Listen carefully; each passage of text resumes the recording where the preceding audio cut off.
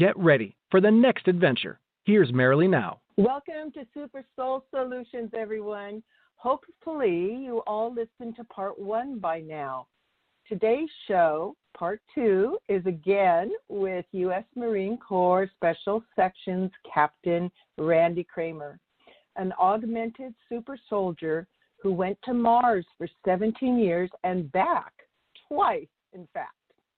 Randy was essentially given a legal mandate from his Marine Corps Special Sections chain of command to come forward as the Marines' official public spokesperson to begin to share and disclose more truth. Today, Randy will provide brief descriptions of currently used and secretly funded time travel, timeline shifts, portals, and jump gates. You will also be introduced to a spacefaring and highly intelligent inner-Earth species, or two, and super cool, you will learn how and who ensures that we maintain a positive timeline for the human race on Earth. Thank you, Randy, for your courage and willingness to be here with us again. Welcome. Thank you for having me. It is my pleasure to be here. Oh, good. Me too. So, Randy, if you remember in part 1, you got into detail of how the holographic medical beds completely regenerated your body parts and very fast, as well as other soldiers. And as you have experienced, the med beds also do many other things like age regression. So can you describe how you were personally age regressed so you could do 2 tours of 17 years and back for the Mars Defense Force? And by the way, folks, this age regression is used with every super soldier I've researched and talked with, because remember, they're $100 million assets. That's how they're considered. So, Randy, go for it. So, firstly, let me apologize for not giving you a better, more accurate bio and catching that, because, no, it was a single 30-year tour that I did, that I was deployed to at 17 years old. 17 and a half years, a little bit more than 3 months-ish of that was spent in the MDF. The rest of my time was spent elsewhere in the fleet. And at the end of that tour, that's no worries. And at the end of the tour is when they send you back to Lunar Operations Command for what they say is an age regression process, but it really has nothing to do with the kind. What they actually do is they make something like a dozen different clones of yourself. And the reason they make like a dozen of them is because even when you start with a proper sequence, you're growing something that is a living process of how it develops, and so you don't always get them right. And so if you make 12 copies, you're really going to get a few that are going to be kind of not, they're going to be throwaways, and then of the ones that you have left that you could use, you're really going to want to pick the best one. So they make about, whatever it is, 10, 11, or 12 of them, and then pick the best one, which my understanding is a ridiculously fast process, meaning they can essentially take a cell sample, and turn it into a adult 17 or 18-year-old adult in less than 72 hours, which seems like ridiculously fast to me. But given just some of the technology that I know might be involved in that process, that's something I've never actually gotten to watch happen. It's plausible. Certainly there's a number of different ways in which you could accelerate a temporal field around the tissue itself so that you're, in effect, allowing it to grow through a natural process and actually have to age the number of years that it does, but you're doing it within a temporal field that's moving at a different rate of time, so then you're done in 72 hours. I can see it. That would be one way that it might be done. So what they do is then they take the best one of those, and then what you understand to be your consciousness, and they're weird words here, because we can say something like soul, we can say something like spirit, we can say something like consciousness, and what we're talking about is something that is none of those things and all of those things. And so it's a difficult thing to describe. And the science behind it is not my specialty, but what I can speak to it is that what exists as a fluid, literally a quantum fluid, is that consciousness or that essence that is you, that lives within the shell of the vehicle of your body or whatever vehicle that you're in.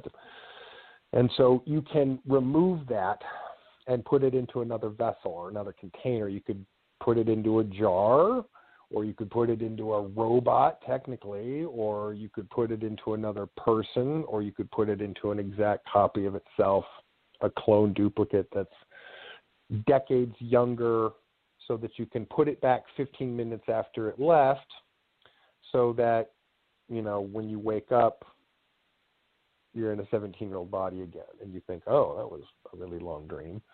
So, but the age regression... That's going to be a question. Yeah, that's going to be a question a little later. That's going to be a question a little in a couple of minutes of how that's possible once we get into more of the time kind of thing. Okay? Sure. And okay, go ahead. Oh, no, that's really about it. So age regression really isn't regression. They make a younger version of yourself. But it is possible to take a physical body and just through regeneration of the tissue through the holographic cellular regeneration process to get to a near age regressed or youthful appearance just physiologically, if that's what you're going for. It's certainly possible. Just in that particular case, they don't want to let you keep the original body. They really want to get rid of the body that you had, that you served your tour with, and throw it into a furnace and give you a new one for a list of reasons. Right. Okay. So basically then, I get it. So like the part one where we discussed how the body's regenerated, someone can be regenerated, of course. And then the second is using clones, which a lot of people I don't think are aware how many clones are out there and how many are used. And that was fascinating to know how fast they can make them. So would you be considered your original, or would you be a clone at this point?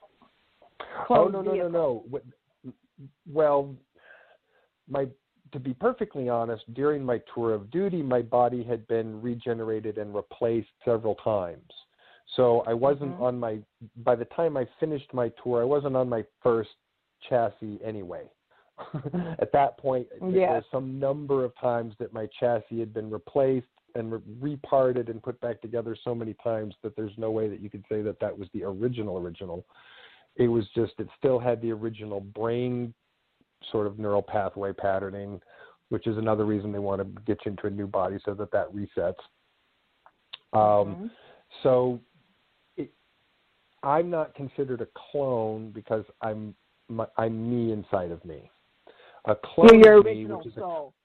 It doesn't matter what vehicle I'm in. It doesn't matter how many copies I've had. Doesn't how many versions of physical bodies I've had. If it's me that's inside of it, then I'm not considered a clone in any way, shape, or form.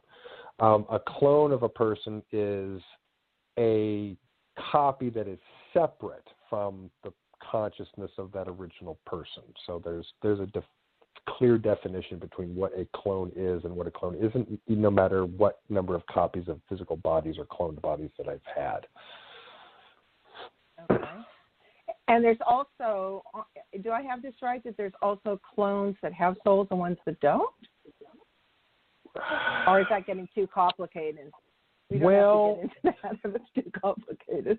So, again, it's not my area of speciality. I will say that, from what I understand, to make a clone at all requires a tiny sliver drop of that piece of you, and it only requires meaning the soul. If we use the word the soul, okay. So like a tiny sliver of the soul. We can use that. Okay. Right. Yeah, we can say that. So the clone itself has to have that in order to be able to develop. If it doesn't have that, it won't develop past a certain number of cell configuration. It will essentially start to break down and fall apart. So, or what you end up with as a final product is so mentally retarded because there was no consciousness driving the formation of the brain tissue and so forth, and the sort of formative parts, which some people don't realize is necessary, then you can just end up with a really, really bad copy. So you put a teeny sliver in, but it doesn't effectively have its own conscience, its own understanding of morality, ethics, doesn't have your own memories or your own personality. It's really just not much more than a physical copy with a teeny, teeny, teeny, teeny part of yourself so that it can be operational. Now, again, because this is a quantum fluid dynamic that you can move from vessel to vessel, technically, there's really not much limit. Your soul is like this kind of is it plasma also? Kind of? Well, it's a quantum fluid. Plasmas are sort of considered to be a state of matter that is still molecular. A quantum fluid dynamic is something that is a fluid at a quantum level. So we're talking about like really tiny, subatomic particles that are held together in some kind of quantum fluid, which is ill-defined, even as I understand it scientifically. Like, there's really not sure what it's made of, other than that it has a volume, and you can essentially pump it from one vessel to another like you can any other liquid dynamic. It just happens to be, this quantum fluid. So essentially, theoretically, it is essentially limitless what and where you can move that soul from vessel to vessel to vessel. So whether, again, that's another clone. But again, as soon as the clone has a soul, well, it's no longer a clone. It's whoever that person is. Whoever that person is now that person in that physical shell. So a clone is technically only a clone as long as it doesn't have a soul in it. As soon as you put one in it, then it's no longer a clone. It's that person. Okay. Now, you technically could harvest souls from dead people or people who are about to die, and then put them in weird or other bodies. It'll be too much for the people. Right well, and I think I don't think much of the experimentation in that direction has been successful enough for it to be a thing. So there are weird things that you can do with it, but a lot of the science prevents some of the more Frankensteinish sort of applications of it. So it's not a kind of a technology that people should be scared of. It's really just more like understanding that bodies are like cars, and you can move a driver out of a car and put them in another car. If you just kind of understand it as the same dynamic, then it's just straightforward. What this appears to give credence for is not only reincarnation where the soul goes into different bodies, but what's fascinating is that it gives credence for something most of us know, but a lot don't, is that the soul drives the body and directs the body, because it seems like the body has its own entity or intelligence, as you said, up to a certain point, kind of on automatic, and then it's going to start deteriorating unless it has the full soul essence in there, correct? Or at least enough. But to be fair, too, the way that your soul has to interface with the body, there are many things mechanically, biologically, hormonally, neurobiologically that happen within the body that also drive the actions of the soul. So it's a two-way relationship, and it's not so straightforward as that we're all in complete control of our bodies, because clearly we're all not in complete control of our bodies. And so the question is, who's driving who? Sometimes, because there's all the autonomic responses of the biological organism that are designed to survive, and would be bad if those mechanisms didn't exist there, because then we would cease to survive and exist as a species.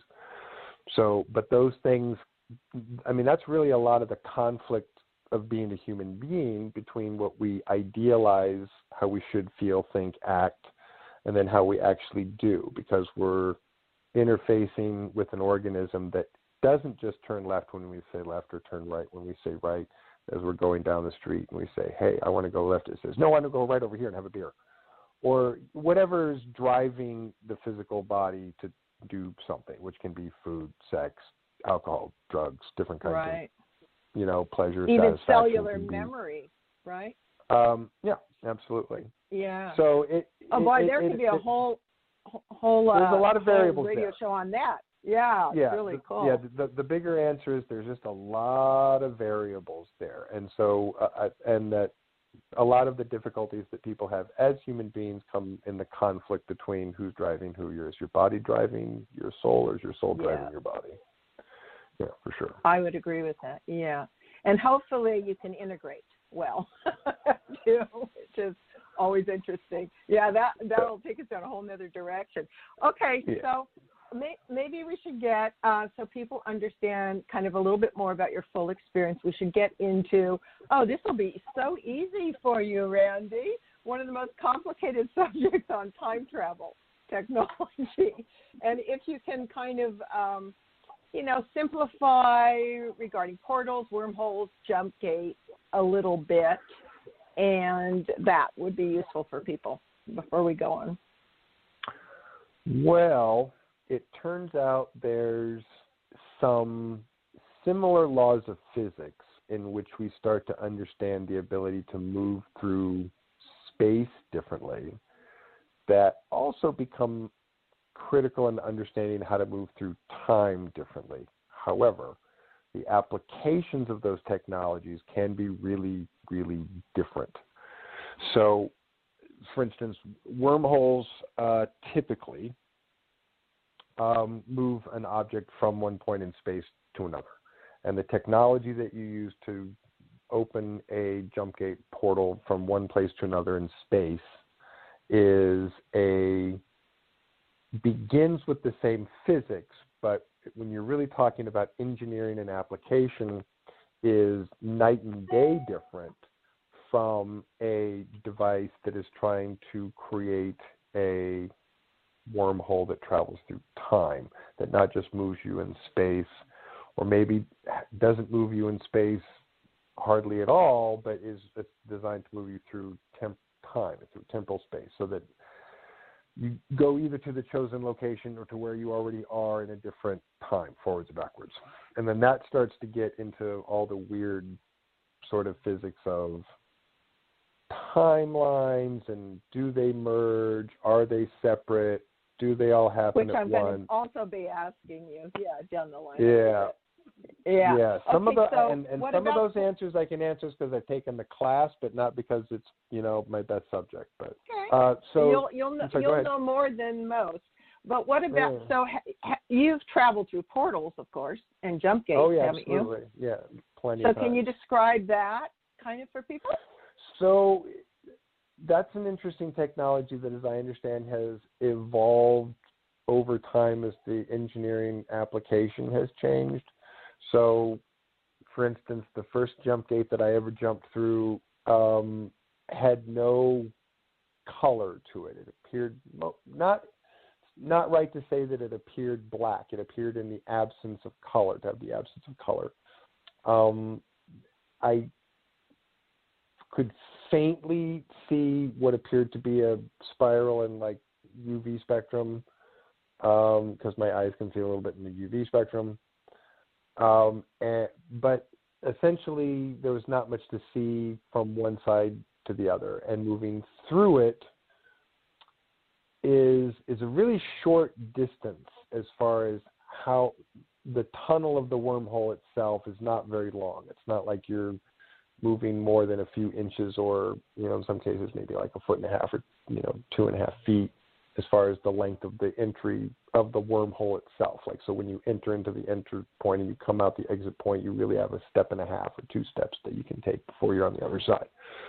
But what happened in the first types of wormholes or jump gates that we used, or that I jumped through, is there's a disorientation point where your inner ear gets completely scrambled, and even though nothing is changing in what your physical body is doing, no change in your orientation, no change in the rate at which your physical body is moving through space changes in any way, shape, or form, but your perception of it does, and you can't see for the second or second and a half that you're in the tunnel, the wormhole itself, because the rest of your eyeballs cannot perceive what's happening with the light because all the light is moving in one direction faster than you can see it. So you think that you're spinning around and around and around and around and around and around, but you're not. You're still walking. And so you're trained to take a firm, approach as you go through it so that you don't just step into it, but that you are walking firmly in a forward direction so that no matter what happens in the disorientation period, you will continue to walk forwards and come out the other end. And then depending on how many times you've done it, depends on sort of what the recovery time is of that disorientation when you come out the other side. By the time Fascinating. by the time I finished my tour of duty, they had a jump gate, wormhole, doorway, portal that was really like looking through a door or a window that you stepped through, and there was no disorientation, and the light was not being ripped through it in one direction, so you couldn't see what was happening. You absolutely could see the other side as if it were just a doorway in space standing in front of you, just like in the movies. Mm-hmm. So I know in the old days with Andrew Busiago, there were, of course, and there's been all kinds of accidents experimenting with wormholes and portals and jump gates. Oh, yeah. But he said, if I remember right, he said he actually had to train himself to hold his breath. And he also said at first you got a little, I don't know what the term would be, vertigo or seasickness or something. Mm-hmm. That's the kind of disorientation you're talking about, yeah. And then in the bunny, go ahead. No, I'm sorry. Go ahead. No. You're more interesting. You go. No, Okay. I was just saying that if I understand correctly, that the escalation and progression of the technology, that what we were using was probably a little less disorientating and a little less confusing than the stuff that he was using before. But it was they would say take a deep breath. They didn't say hold your breath. They say take a deep breath and then walk firmly through so that you weren't exhaling. Okay. Yeah, there's supposedly not oxygen inside the tube, but it's such a short distance it doesn't really matter because you're literally in there just blink of an eye because it's a very short walk. And then and there's natural, of course, portals on the Earth. There's moving portals on the Earth. There's man-made, right? Jump gates and portals. Well, yeah, no, all the wormholes turn out to be a natural phenomenon, and so the study and science of making jump gates, portals is not about creating something that's never been created before. It's simply about looking at a natural phenomenon and going, oh, how do we replicate that and make it go where we want it to go? So naturally occurring portals and wormholes can, pull people from anywhere to anywhere. There are vortexes that pull wormhole like destination points to them. So you can get yanked out of those places and sent to who knows where through weird random wormholes. There have been a number of interesting cases of pilots who have reported being on track, flying to a destination from one point to another, and basically seeing a white, bright flash of light and a cracking sound, and then ending up hundreds of miles off course and having to, radio in and be like, where the heck am I? And have exactly tell them you're hundreds of miles off course within a second. Yeah.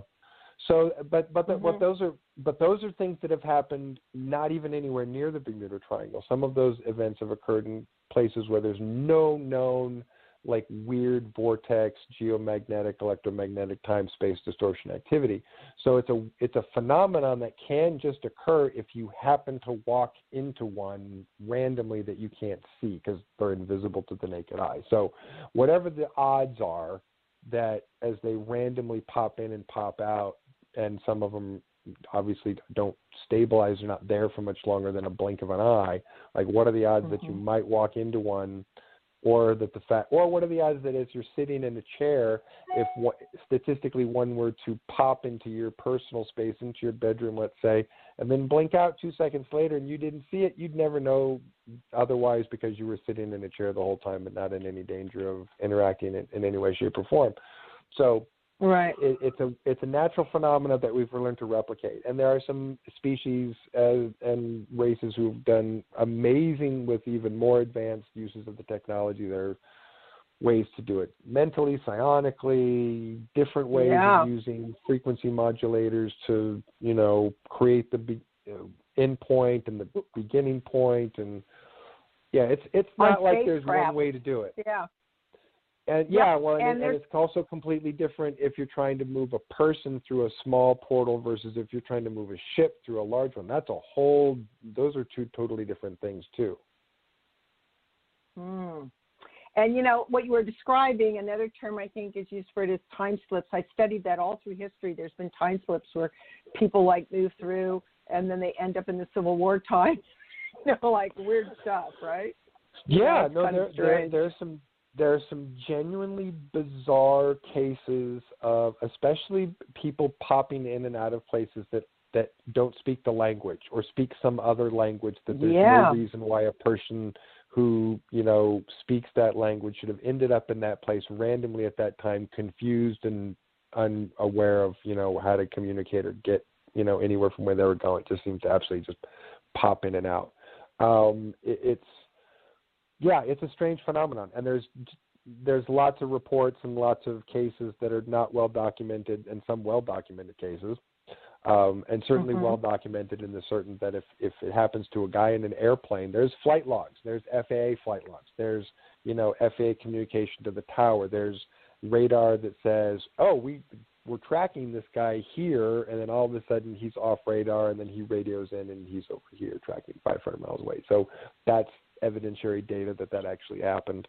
So most of the incidences are not well documented, but it's a weird natural thing that happens all the time. And some people, and there's leftover remnants, right? Something, portal, someone there long time ago, they never really deactivated or turned it off. Maybe they just sort of took away the thing that made the door open, and they thought, we're good. No one will be able to open that door again. But then, maybe it opens up, or someone figures out how to open it up, or cracks it open, or anyway, it's a weird phenomenon. All kinds of weird shit can happen. It is. It's really amazing. And as you and I both know, so many covert programs are there in a second to pick up all those parts are out of place and time parts, though, because they have to change the whole history books on that one. Oh yeah. So obviously, anything weird like that pops up, someone's gonna show up and shush it. Like, well, it's me. Don't talk about that. Yeah, that's cute. Okay, so I totally agree, and this is so fun to talk about. So for 10 years, the other super soldiers I've talked with, no matter what military branch or corporations, they all lead double life, and they often go to school full-time as kids, and then at night being taken off for secret advanced training for fighting extraterrestrial beings, in your case to protect Earth, other planets, asteroid bases out in space. So Randy, I don't think most people know that for you, it started at 5 years old as one of 300 children. No. Even before that. No. I was genetically engineered from the ground up. So really, it was even before I was born. Like from the very, very get-go of my creation. Yeah. But I'm talking the actual traveling. Didn't that start at 5 years old? That was even younger than that. No, that was even younger. Wow. That was infant age, months, weeks. I mean, probably the first time that they were doing what I would call as passive programming, which I can remember as clear as yesterday, being essentially an infant, not much able to do more than kick and swing my arms around in a bassinet, looking at a ceiling that they're projecting all kinds of like math, geometry, like basically trying to throw a bunch of science and math, sort of programming with classical music going on the ground, hoping some of it's going to stick in our brains or something like that. So, yeah, they started some of that stuff really early. Oh, physical wow. training, So though, you was probably about 4 years old, 4.5, physical training. Okay. Started Yeah. physical, later weaponry. And so you were one of, if I remember right, one of 300 children who were part of the covert military training program called Project Moonshadow. Was that right? That is correct, yes. Okay. That is the So program that essentially designed and built all 300 of us, and it had a very specific set of protocols and a very specific goal set, and which is why there were only 300 subjects in the program. Otherwise, there would have been a lot more, but it was a limited pilot program, really. So that's why there are only 300 subjects. Okay. So I think our listeners would find it very interesting to learn how it's possible and commonly practiced for so many soldiers, would-be soldiers, children, to go on these missions for hours without anyone like their family knowing they're gone, right? So you could be gone 5 hours or 6 hours, and Right. you can be brought back 3 minutes after you left. So could you describe that kind of technology? So basically there are certain, let's call them drive systems for spacecraft, which also have the ability to fold space and time. So the craft itself doesn't just have to worry about slipping through one space and time, or in space, but also through time if it wants to. But that's not how every spaceship works. Not every spaceship has a drive system that affects time-space in the same way. But there are types of drive systems that do. So when you have a drive system that can do that, that vehicle has the potential, but not necessarily the ability without proper engineering to actually do time travel. Okay, so it has to be a specific type of vehicle that has a specific drive system and is also engineered to travel through time. So of those vehicles, there are a limited number. And so when they need to move people through time, like have a group of subjects, soldiers, that they're like, all right, we have to have all of these people back, 15 minutes after we, took them away for a training session, and they're all going on a normal linear clock, right? So they're saying by this amount of time when they're done, then within an hour after that, we need to have them on board this vehicle, and we need to be able to transport them back to their locations where we can, just pop them in, boom, boom, boom, boom, right back where they go, and have it done in, less than an hour, because you have a limited amount of time that you can have these vehicles doing what they're doing, and it's going to take a lot of really careful planning. So if you think about air traffic control has this very specific and completely complex way of making sure that planes don't crash, so that they land at the right time, so that someone else isn't landing at the same place at the same time, and that everyone's, in sync with using the runways at the right time and using the gates at the right time. Doing the same thing with time travel is just a little more complex, but it's essentially the same kind of math. You're basically just having people who are coordinating this movement in such a way that nobody runs into each other.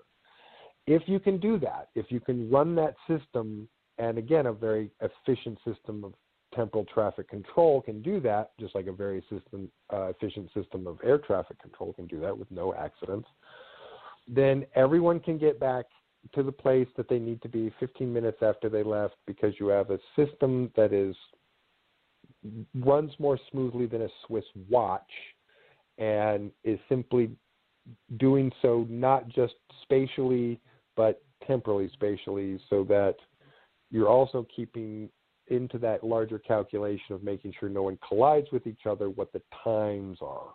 And as long as you make sure, and as long as you do it right, and nobody runs into each other, and no one touches each other, then you don't have, weird paradoxes that end time and space, which I don't think that actually happens. But the guys at Time Corps, when they, give the lecture in the class on temporal mechanics, they try and scare the crap out of you and say, if you ever have the opportunity to participate in a temporal anomaly, do not shake your hand, do not touch yourself, do not hug yourself, do not touch another person. Don't do it. Meaning running into yourself. Yeah. I know a doctor friend of mine who did that, and he passed out, and he lost his mind for 3 months. Yeah. Yeah. So before he I don't came think to... it ends. Yeah, I don't think it ends all time and space like they scare you, but I think the consequences are severe. And so they just want to terrify everybody and not have to explain it and just go, don't do it. Yeah. So you mentioned time card. You gave away one of the coolest things, so let's blend into that. How about sharing, explaining a little bit about timelines, and then share who manages the timeline to help keep us stay on a positive timeline trajectory and how that works, okay? Sure. So we have, I guess, and when I say we, I just mean we as Terrans, as Earthlings, have our own division of temporal management called Time Corps. So this is a group of people that is made up of absolutely the smartest people in the freaking world, because it literally takes a brain capacity that is higher than most people's to be able to comprehend how you have to do these temporal calculations. And it just takes a certain high freaking IQ to do it. And there's totally a curve in the smarter you are, the more you have a chance of being able to grasp temporal mechanics. And if you're just not bright enough, the harder it's going to be for you to even contemplate things moving not linear in time. So there's a direct kind of IQ relationship with people being able to understand temporal mechanics. So this is an organization made up of the smartest people in the world. Smartest people. And they're called Time Corps, right? They're called Time Corps. Yeah. Now they do coordinate with a larger intergalactic organization of time managers. So, but they are not necessarily a part of some kind of cohesive intergalactic universal, time management organization. It really becomes beholden upon civilizations that develop time travel technology to then become sort of responsible to manage their own, temporal management system of the area of space which they're responsible for, and certain people get tasked with that. And there's an approval rating process that happens with the intergalactic temporal management people. And so when people act outside of that, which does happen, it usually doesn't happen for long, because the temporal managers in the universe will eventually get around to it. Essentially, because they have time. Well, because they have the power, they have the infinite power of time. They really have the ability to do whatever they want to do in whatever amount of time that they need to do it in, without ever thinking or worrying about running out of time, because effectively having that level of management control over your temporal space means that you just don't even have to worry about the same things that people who exist in the linear time stream have to worry about it, and how you choose to interact with that. And so their management system is operated primarily, I am to understand, by what they call a system of nudging, meaning their ability to look at the time streams and see things or events or people that play a part in those things or those events that need to occur to allow other things to occur, or to increase the probability that those other things will occur. So a lot of things, as far as if you really wanted to nudge something in time, that isn't about coming back and killing someone, or coming back and blowing up, a power plant, or doing something anywhere remotely radical like that. But it really often comes down to, if you understand the nuance of it, nudging the right person to do or not to do one thing. And if you understand the process and the mechanisms well enough, and you know how to pick that one thing out, then the nudge becomes paying that person a visit and saying, hey, I give you a little nudge here, because it might just be important for your own personal destiny and the destiny of the world that you live on, and good luck with that. We just want to figure we'd let you know. And apparently their process about that is incredibly honest. They're not manipulative or coercive. They don't disguise themselves and try and use weird subterfuge to make that shit happen. If they decide that you need a nudge, they will literally have a person appear in your bedroom in the middle of the night, sitting in a chair, wearing an environment suit, that will introduce themselves and explain who they are and why they're there.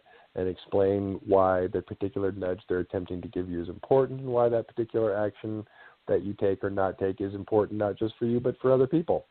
And they're just incredibly straightforward about that. And that's kind of their major process of nudging.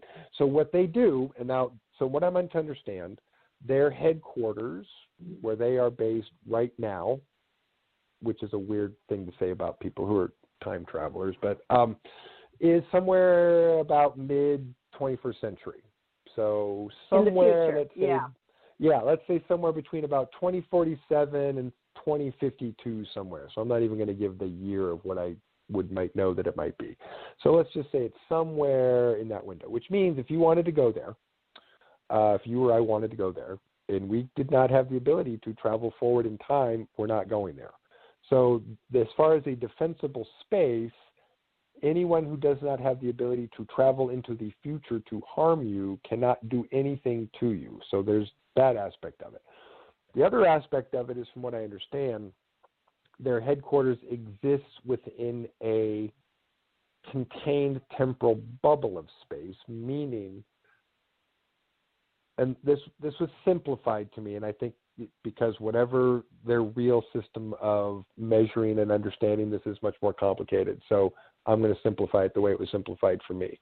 Imagine, if you will, that everyone inside this bubble, nothing changes for them as they go from day to day to day, except, time moves in a similar, simple linear process for everyone inside the bubble, people in time for. Outside of that bubble, let's say the rest of the entire planet in that year that they're ahead, mid-century, changes according to the nudges that have been made. So as they continue to go through this process of nudging, there's a shifting process so that, let's say, every day they wake up, they look at the planet and say, oh, shiny chrome cities with flying cars, we did it, great, we're on track, everything's dandy. Or they may wake up a morning and go, oh, the whole planet is burnt to a cinder, we screwed up, let's nudge something else. Yeah.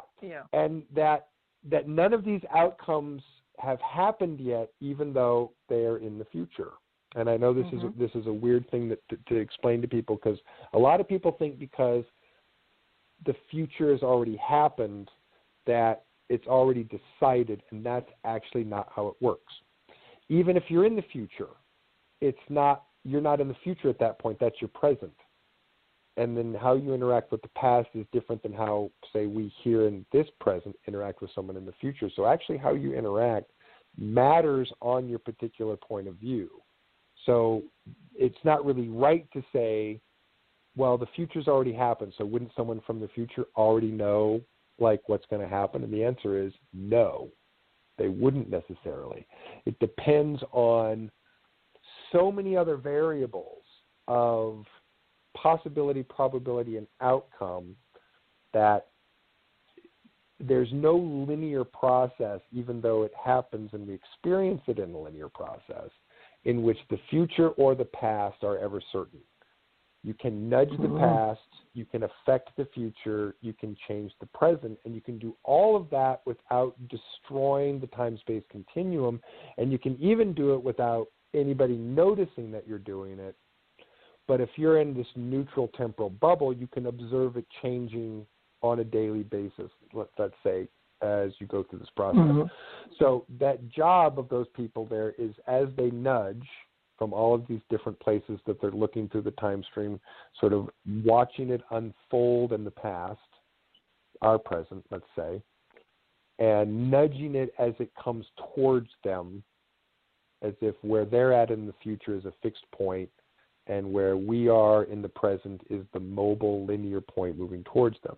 And so as they nudge, they eventually get it to where they want to be, boom, when it lands mid-century. And they go, yay, chrome cities with flying cars, yay, we're in the future. Then, at that point, they will move another 50 years forward and do the whole thing all over again from that point. And then anyway, so that apparently that's basically what they do. Their abilities to affect time and space are greater than that, but they understand through these other larger intergalactic time management organizations, don't do it. Just don't do it. The negative consequences for using a baseball bat when you're trying to, do something with temporal mechanics is very unwise. You want to use the most delicate scalpel that you can, and making these very tiny adjustments and very tiny nudges, because really radical things can happen if you nudge too hard. So it's a game of and science of nuance, from what I understand. Less is more. And I've heard of these bubble realities before. In fact, some of during wartime and stuff out in space, some of these characters know how to hide within bubble realities. And didn't you describe like how you do that?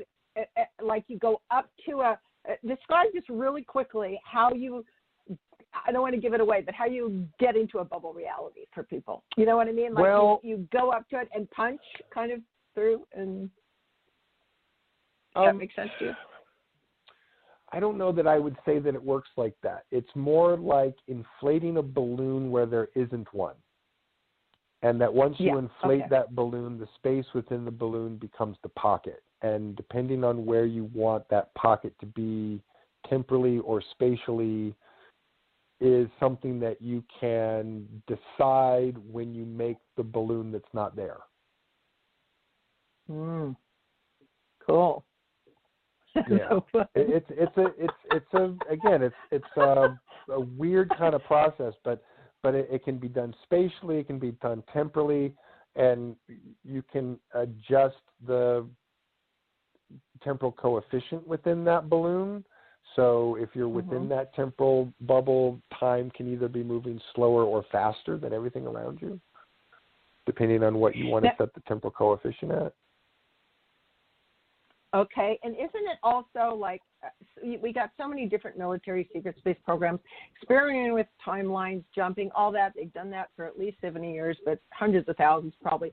And they've caused collapsing of timelines, right? And so do you want to explain to people what happens when what the time core does in those situations? Well, that's another interesting and very misunderstood concept. So collapsing timelines doesn't necessarily come from someone making a mistake or using an experiment that went wrong. Collapsing timelines actually is a thing that, again, happens naturally and organically like wormholes.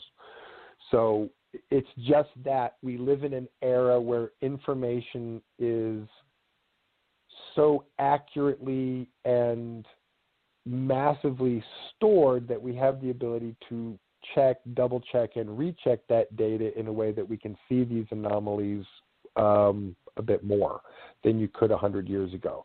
The system of recording information of newspapers, telegraphs, letters, like, major or even semi-minor, like collapsing or merging timeline factors might go completely unnoticed by the larger general public. Or in some cases, people see something differently and they just tell themselves, oh, I guess it's always been that way. Well, I guess my memory's wrong. Right, exactly. That actually happens too. Yeah, I mean, if you walk past a statue every day in the center of town on your way to work, and it's a guy on a horse with raising a sword, on his right arm, and then one day all of a sudden it's a guy on a horse raising the sword in his left arm, and you're like, wait, wasn't that the right arm? And then you convince yourself, well, no, that can't possibly be right. How could that have possibly changed? No one changed the statue. I just must have that backwards. Well, how could that happen? Don't I feel dumb? And then move on from it, because to sit there and try and explain that somehow something that you've seen every day is now completely physically different without an explanation of it, how it could have occurred, your brain's just going to find a way to be like, nah, dude, you had it wrong. Your brain was backwards. Instead of asking the serious, trying to do some kind of serious investigation on how the arm changed, you go around and start asking people. Now, and again, most people, even if their brain goes to this place, well, should I start asking my friends? Do they remember the sword in the arm in the right or the left? And then most people, though, when they start, if they think that, they're going to, everyone's going to think I'm crazy if I start going around asking them weird questions like that. Oh, I better not do it. And then no one's going to ask. Right.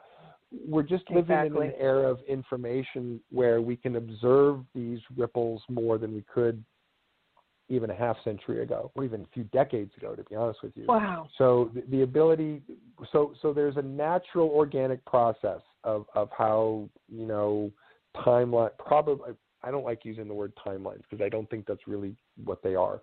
They're probabilities and possibilities, and a probability isn't the same as a possibility.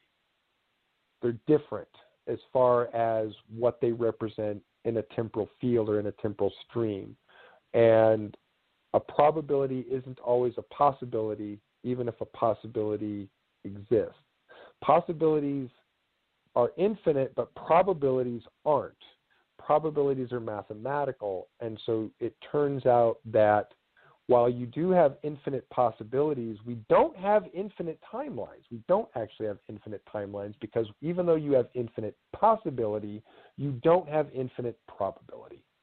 Probability is finite. Mm-hmm. Because you have finite probability, that really means there's only so many temporal lines that are moving at any given time, and they wiggle across each other. And sometimes they merge, and sometimes they, bleed over, and sometimes they collapse into each other, and sometimes they break apart. And most of the time, no one ever notices and even is aware that it's happening. But it's actually a completely natural phenomenon that just freaking happens. Mm-hmm. Now, there can cool. also be effects that also affect that from, like, somebody messing with the time-space continuum or screwing with time. That can also happen. But it's there is a completely natural, organic reason for most of it. Are they using quantum computers for that to help out? Oh, yeah, they have to. They have to do the right? they do the the calculations. You absolutely have to. Mm-hmm. Wow. Well, you complicated, subjects, and you've done a great job of explaining it. I'm sure most people will be listening to this like 3 or 4 times because so much is involved.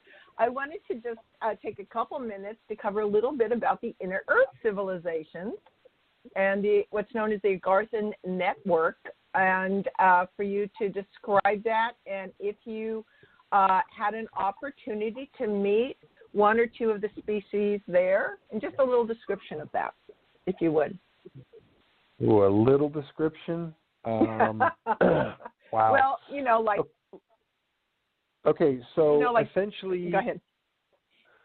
The lava pockets, magma pockets underneath this, what we consider the surface of the Earth, is actually really varied, meaning there are large pockets that are hundreds of miles in diameter, which when you're thousands of feet or miles below this crust of the Earth, or this what we consider to be the surface of the Earth, is very possible because the structure of the planet that is holding everything together is really this gigantic honeycomb, not a liquid core. It's a honeycomb, and it changes temperature. So there are places in it which are hot and magma flowing at almost all the time, but that can change over thousands of years. They're cooling pockets. They're giant pockets that, melted out and heated out thousands or hundreds of thousands or millions of years ago and then have cooled off. And then there's a certain amount of subterranean biological life that kind of just lives down there as far as microorganisms, non-intelligent insects and so forth. So there is a kind of this own habitatable ecosystem that kind of naturally occurs. But as soon as someone decided, hey, on the surface here seems kind of shitty, let's go down a bit, and they find one of these caverns and they go, oh, you know what? This needs some more plants and a sun, and so let's put an artificial fusion device in the ceiling so that the plants will grow and that we can there's plenty of water, and then we can create essentially a subterranean, fully contained ecosystem. So once somebody figured that out a long time ago, hundreds of thousands of years ago, then different species that lived on the surface of the Earth went down. And so there's insectoid species that was evolved and developed on the surface of the Earth that moved down. There's a reptoid species, or what sometimes people refer to as a saurian, dinosaurian species that developed, Raptors? Raptors, millions of years ago that eventually moved underground. And then we have extraterrestrial visitors that came also throughout time along the way that were like, hey, we should set up shop underground. And some also who were looking for new places to live that were like, we don't really live on the surface with the monkeys. Let's go live in an underground pocket. We'll be much happier there. And then you have, sort of the surface dwellers. Oh yeah, stinky surface dwellers. And then you have sort of, like the post-Atlantean disaster in which you had, people scatter, to the corners of, new civilizations around the world, as well as those who also went underground, who went subterranean. So everyone who sort of lives down in that area we call the Agartha network. So it's a certain distance down. There are access points that are near on the surface, but the actual Agartha system, as we consider it, is, at least 2.5, sort of 3 miles down. And then it is, a massive, again, system of tunnels. And again, not all of them habitable. Some of them are toxic, methane gas, ammonia gas. You die if you tried to walk through the caverns in there. And some of them, again, have been terraformed, for lack of a better word, into completely habitable spaces, and have been civilizations that have been thriving there for hundreds of thousands of years.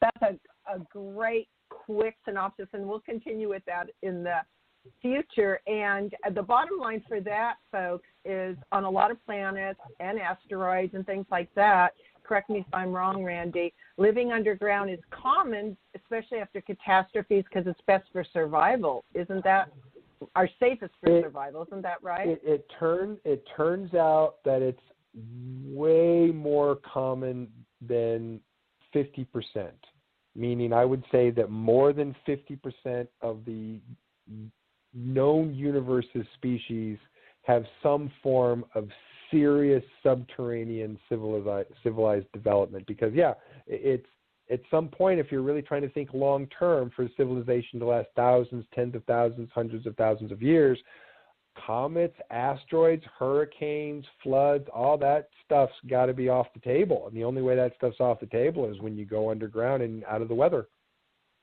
Yeah.